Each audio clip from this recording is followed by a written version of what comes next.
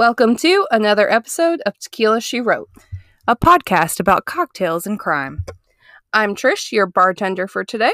And I'm Sloan, your crime tender for today. So grab a cocktail and buckle up for the Hot Mess Express. Toot toot! Beep beep!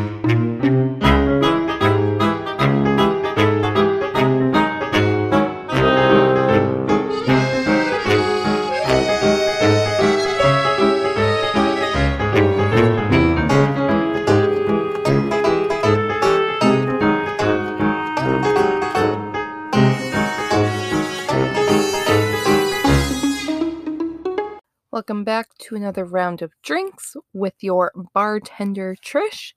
And today's drink, the recipe I found, they call it a Georgia peach. We definitely feel like it tastes like a Sex on the Beach, but it's like a much much easier route. It's a very easy route to go about making it. Because like a Sex on the Beach is like a Long Island, so it has Kinda, yeah. multiple things, and I feel like this just has a handful of ingredients. Yes. So, call it Georgia peach, you can call it the Lazy Man, Sex on the Beach, it don't matter. All you need for this is peach schnapps, rum, orange juice, and a cranberry. It can be regular cranberry, or it can be our favorite, the cranberry peach. So good. Oh. And with it being a peach drink, I think it adds to it. So, you take 1 ounce of your peach schnapps, and then an ounce of, they say a white rum. I'm a Bacardi person, so I use my Bacardi Silver. And then it is 2 ounces of orange juice and either 1 to 2 ounces of cranberry. I've been using 2 ounces of cranberry because I feel like it just cuts the orange juice flavor down. So 1 ounce of your peach, 1 ounce of your rum, and then 2 ounces of your juice. You can shake it and pour it over ice, or you can just pour it in your glass and stir. It's good either way. Highly recommend, like I said. If you like Sex on the Beach, like sweeter drinks, this is a good alternative. You'll love it because it's not too strong. So, definitely try it out. Let us know what you think. And you can find the recipe for it on Instagram or TikTok? Instagram, TikTok, Twitter, Facebook, all those good things. We also have our email. And just as a reminder at the top, we do post these episodes every Tuesday and Friday. And we'll just kick you off to the crime. Yep. Make sure you have your cocktail ready, friends. Welcome back to another case with your crime tender, Sloan. I like that. I think that was a good one. I usually stumble over it, but another case with your crime tender, Sloan. I think I might have found it. All right. Anyways, today we are talking about Amber Hagerman, who is pretty much the reason that we have the Amber Alert. Yes. Which is why I wanted to talk about this story today. Amber Hagerman was a 9-year-old girl from Arlington, Texas. She lived with her mother, Donna.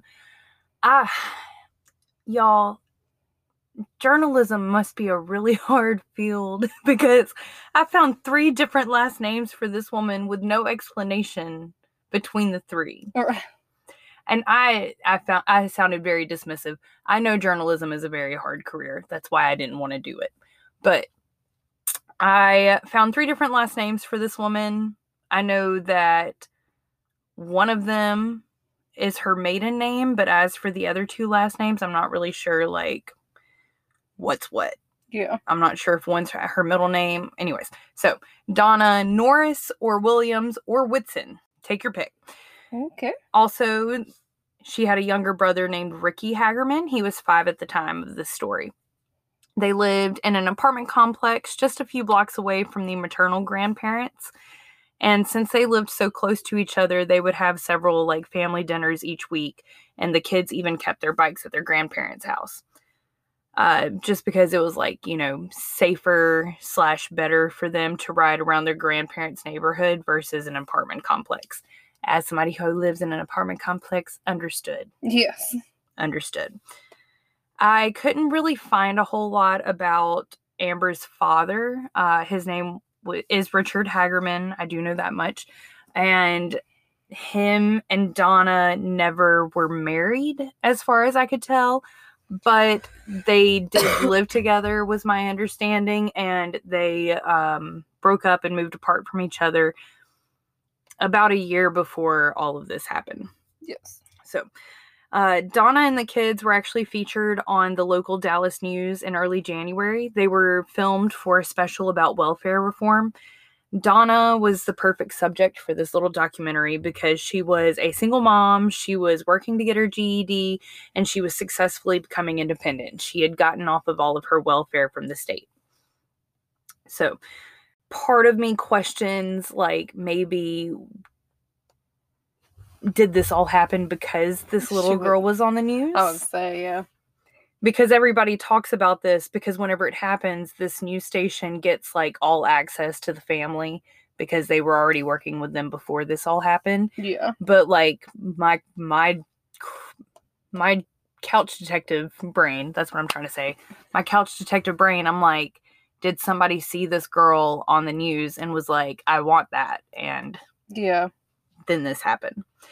And by this, I mean this horrific story. So January 13th, 1996 started out just like any other Saturday for the family. Donna and the kids went over to the parents' house a little early for dinner, so the kids set off for a short bike ride at 3:10 p.m. Amber was told by her mother to watch over Ricky. The kids ended up at an abandoned Winn-Dixie parking lot to ride down the quote-unquote cool ramp. And as somebody who grew up behind a Winn-Dixie, I know exactly what they're talking about. Like, it's that little trolley up ramp that they'll bring the products up sometimes. Yeah. Abandoned parking lots are really fun to ride Goodness.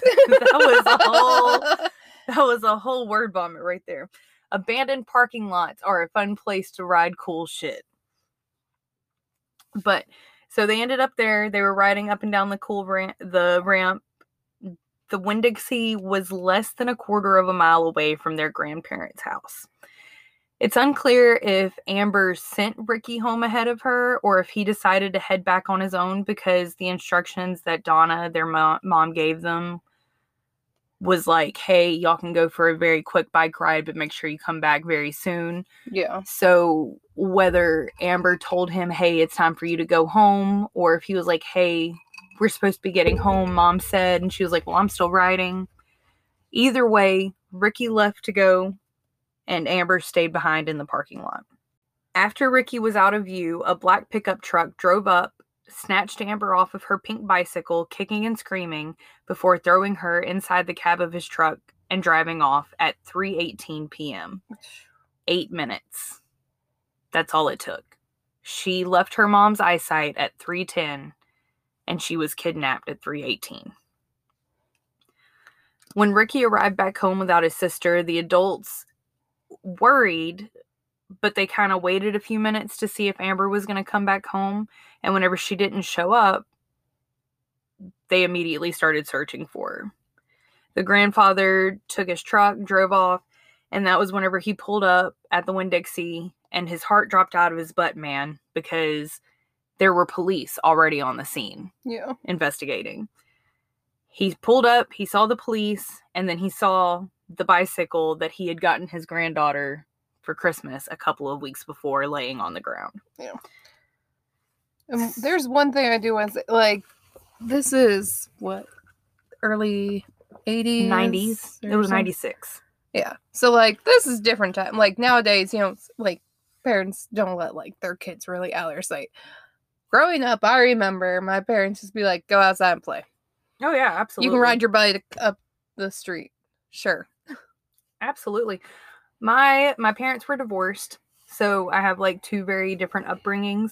But at my dad's, like I said, I usually live with my grandparents for the most part, and they lived on a community college campus, and we were allowed to go wherever we wanted to. Yeah. We could ride our bikes all over that college campus. I hurt myself a lot. But I'm just saying that because I'm sure there are going to be some people there like, she let them be out of her sight. Absolutely. Absolutely. That's how we grew up. Absolutely. So you might be asking the question, how were the cops already there? If, like, the family pretty much immediately started searching for her. Well, an elderly man was in his backyard gardening whenever he witnessed the whole thing go down. He called the cops immediately and he gave them a description for a single cab black truck that he believed was from the 80s, 90s, and that he noticed what direction they drove off in. He noticed you could pretty much go one way to leave town altogether, or you could go the other way to head into downtown Arlington. Mm-hmm. And he noticed that they went towards downtown Arlington. He also mentioned that he had noticed the truck hanging out at the laundromat next to the Winn-Dixie earlier in the day. So he had kind of already like made a mental note being like, hey, this is suspicious. Yeah.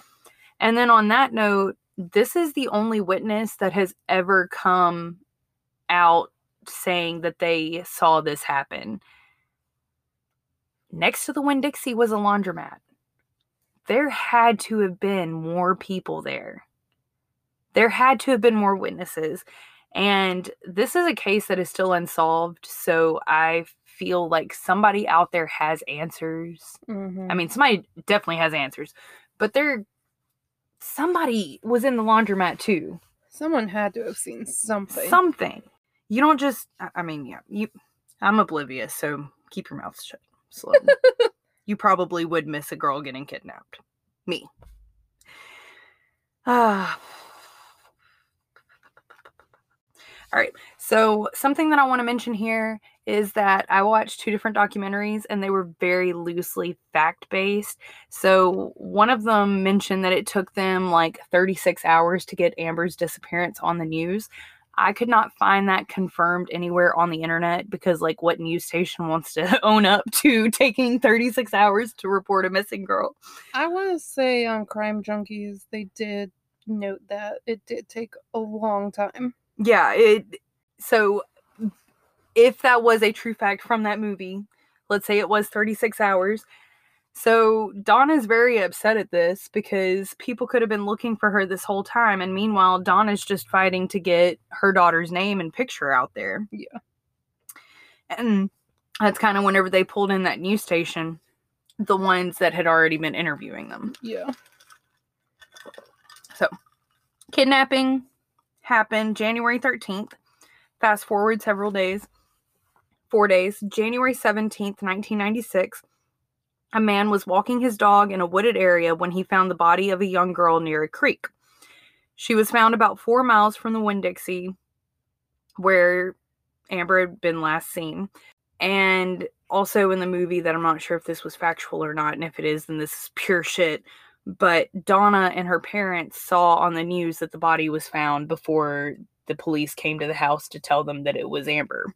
I want to say I remember that. But sure enough, shit happens. The next day, the medical examiner ruled the cause of death was, quote, cut wounds to the throat, end quote. And they also believe that Amber was kept alive for up to 2 days before she was murdered. According to police, maintenance workers from the nearby apartment complex were near the area where Amber was found hours before and didn't see anything at the time. There was a theory raised by the Times, a newspaper, that a recent rainstorm could have flooded the creek and carried her body to where she was found. But if the maintenance workers are legit, this theory is definitely false because they would have seen the body there when they had been perusing the area for whatever reason. The police do have a suspect for this case. They believe that in the 90s, in 96, this man would have been in his 20s, 30s. So now we're talking 40s, 50s, maybe 60s. He's white or Hispanic, right under 6 feet tall. He has dark hair, and they believe that he is a local to the Arlington area. They believe he's local because the crime took place in Arlington. They went towards the center of Arlington instead of out of the city. And her body was also found in Arlington in a spot that most people wouldn't go to because it was like a very heavily wooded area. Yeah. Me with my devil's advocate here. I think that believing that it's a local is a good place to start.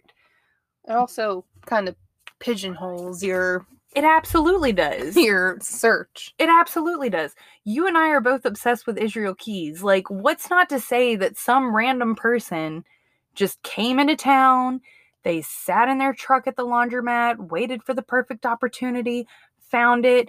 This is taking place in Texas. You were in a truck.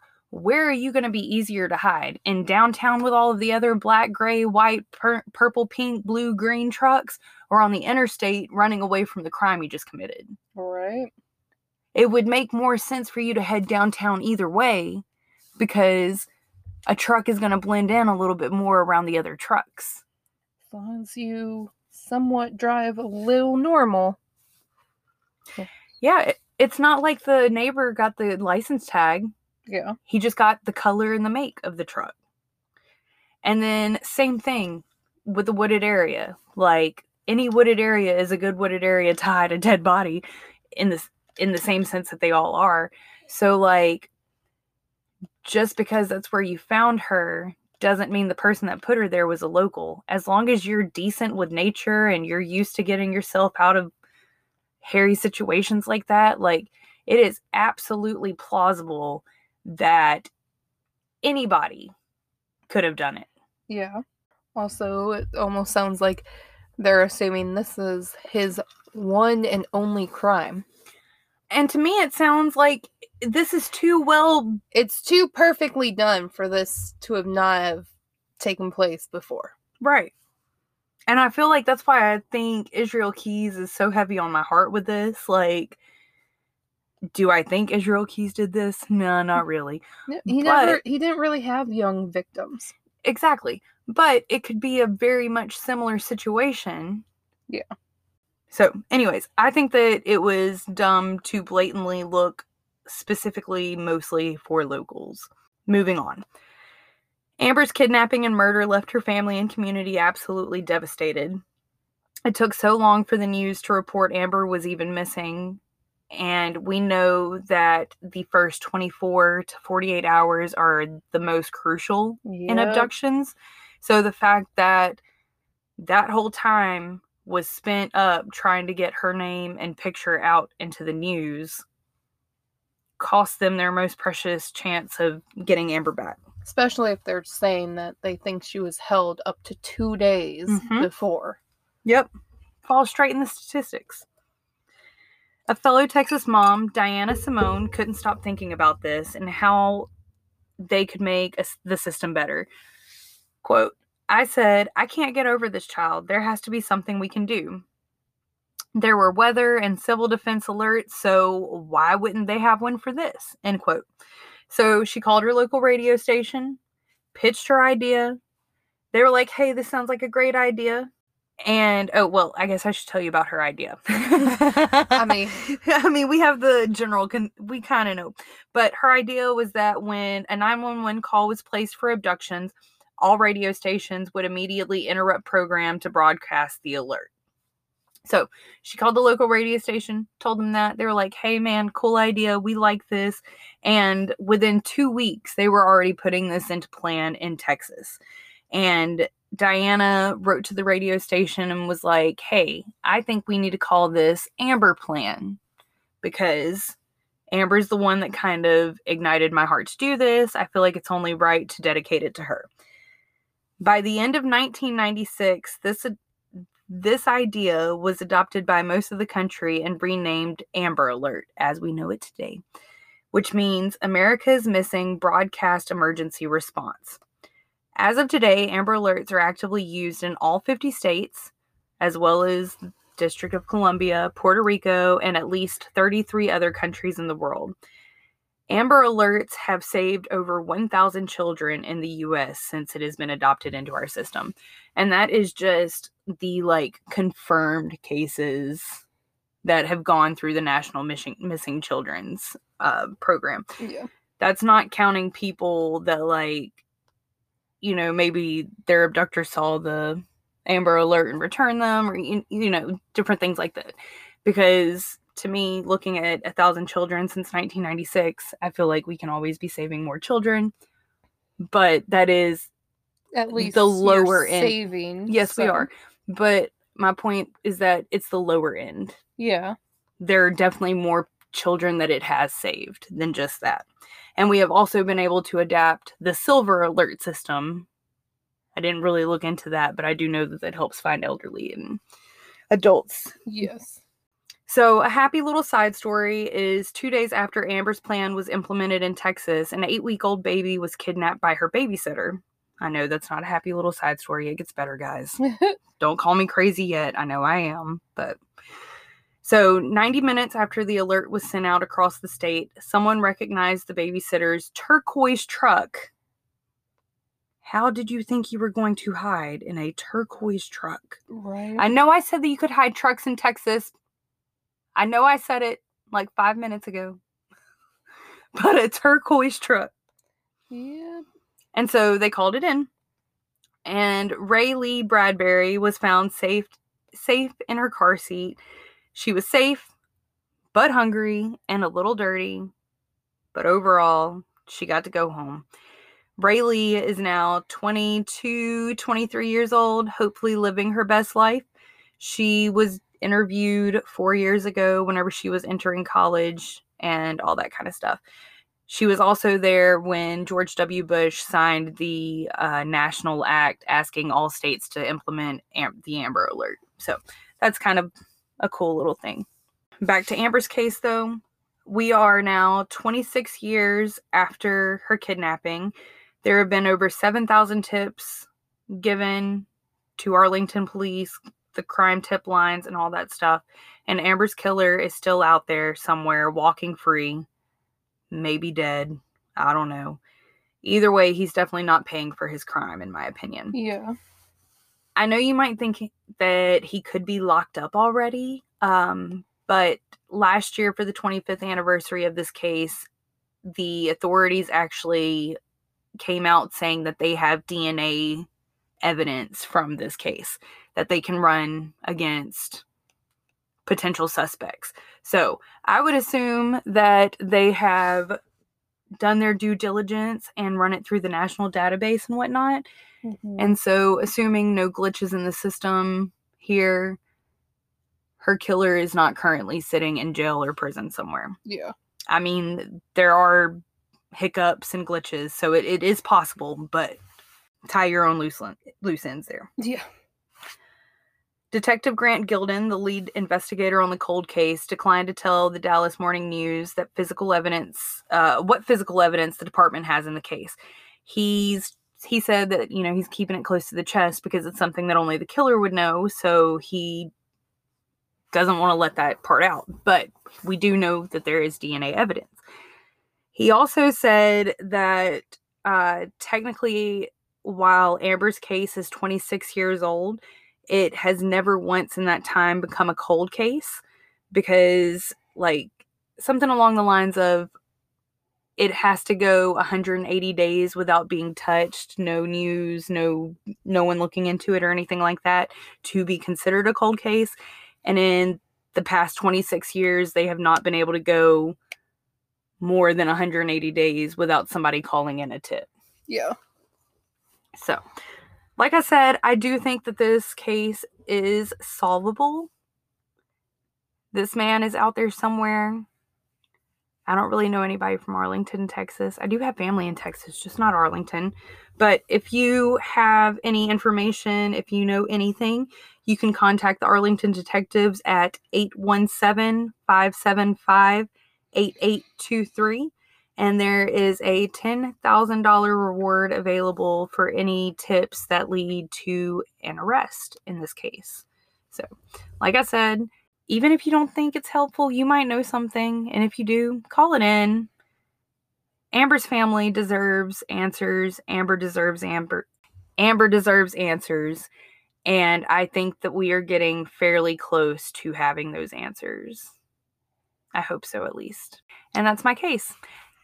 I'm glad that we have the Amber Alert system now. It sucks that it had to happen like this, but at least we are kind of moving in a direction of doing better for our future. Yeah. I feel like I'm pulling shit out of my ass right now. It's fine. But The yeah. margarita's hidden. I know that, like I said, I know Crime Junkies definitely did an episode on this. I feel like there's been a few others because, I mean, it's one that once you start getting into a few cases, you know, Amber Alerts and that come up. So it is one that if you're not familiar with, you probably should be. Yeah. And I watched 2 different movies on this. I watched Amber's Story, which was fairly accurate. And then I watched Amber Alert, which was not accurate at all. At all. It was still good, but it was not accurate. But they were, I mean, worth a watch if that's more of your pace for these sort of things. Yeah. But yeah, we're going to kick you off to the last call now. Hope you enjoyed this episode. Welcome back to another last call with your bartender, Trish. And there wasn't the, like, boast. I tried to find something lighthearted like we always do. And I know we've mentioned Sloane's boys before, but I have 2 boys of my own, but they're kitty cats. One's mine, one's my roommate's, but there are boys.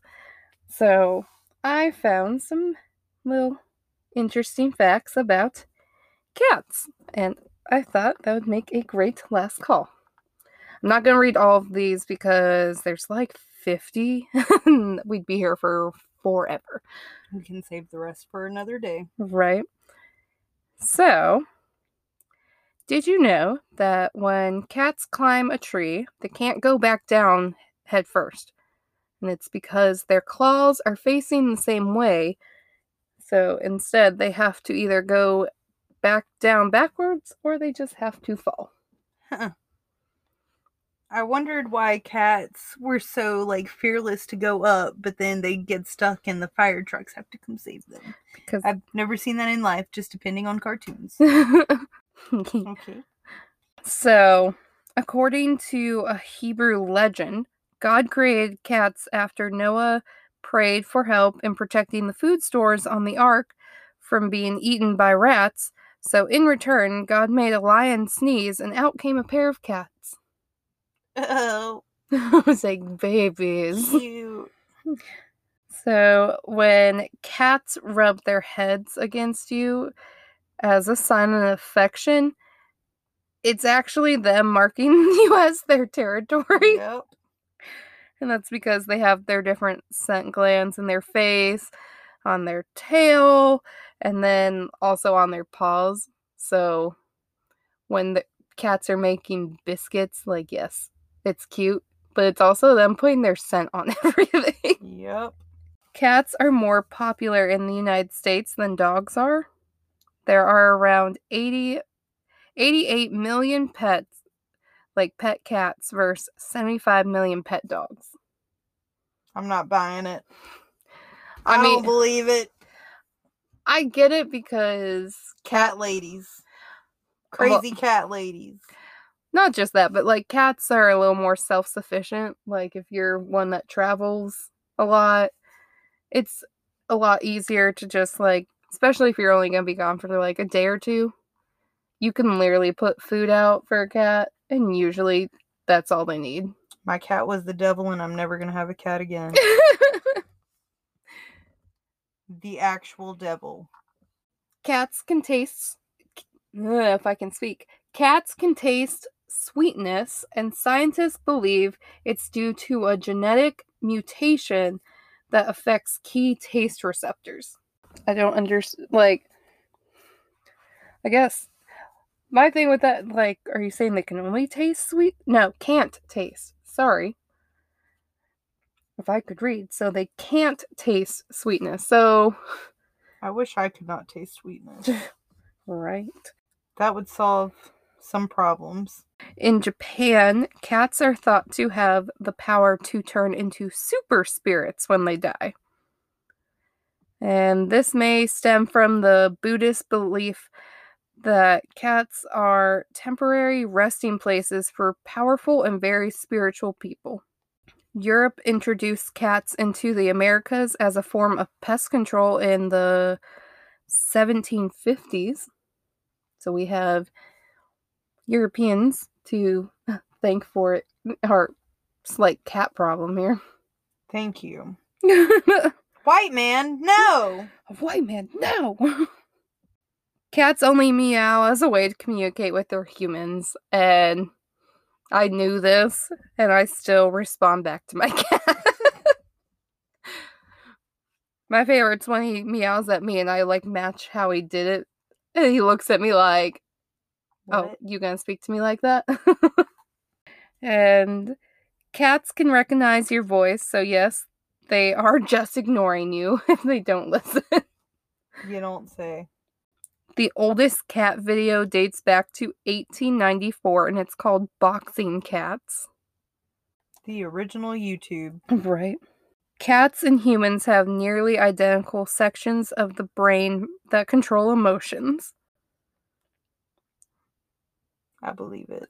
I can see it because I feel like cats can be very emotional little things. And I think the last one I'm going to do is cats can move both ears separately and about 180 degrees around. And I think I've read somewhere they have like 20 something muscles in their ear. Mm-hmm. So, like I said, there's a lot. I'll have to read through and see if there's any more interesting little things in this, but that was fun.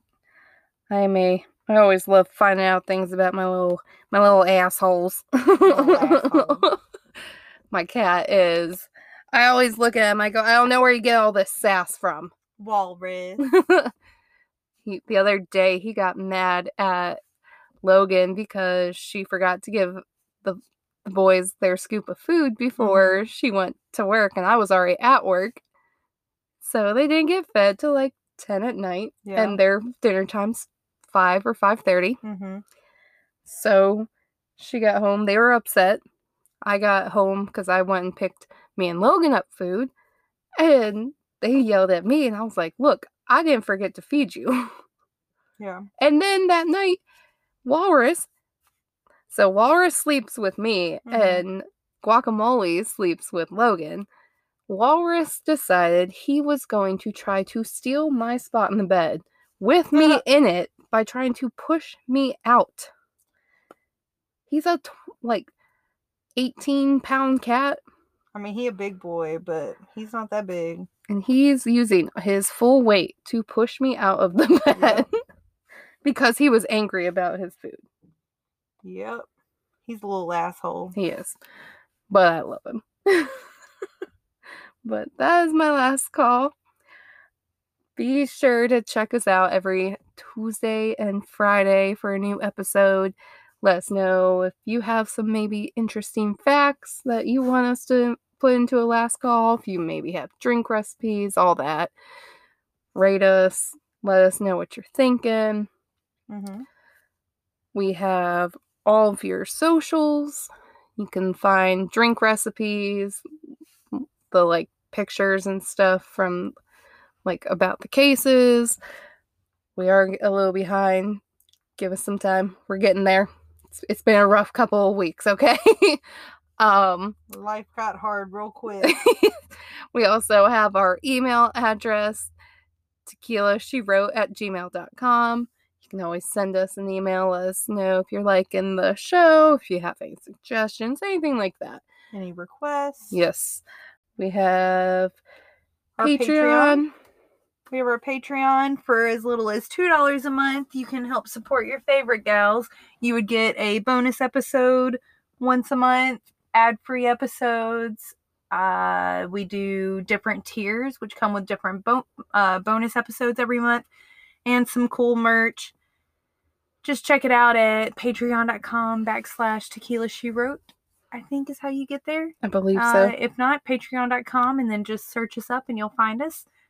But yeah, thanks for hanging out with us today. We appreciate you. We love you, and we'll see you next time. Bye. Bye.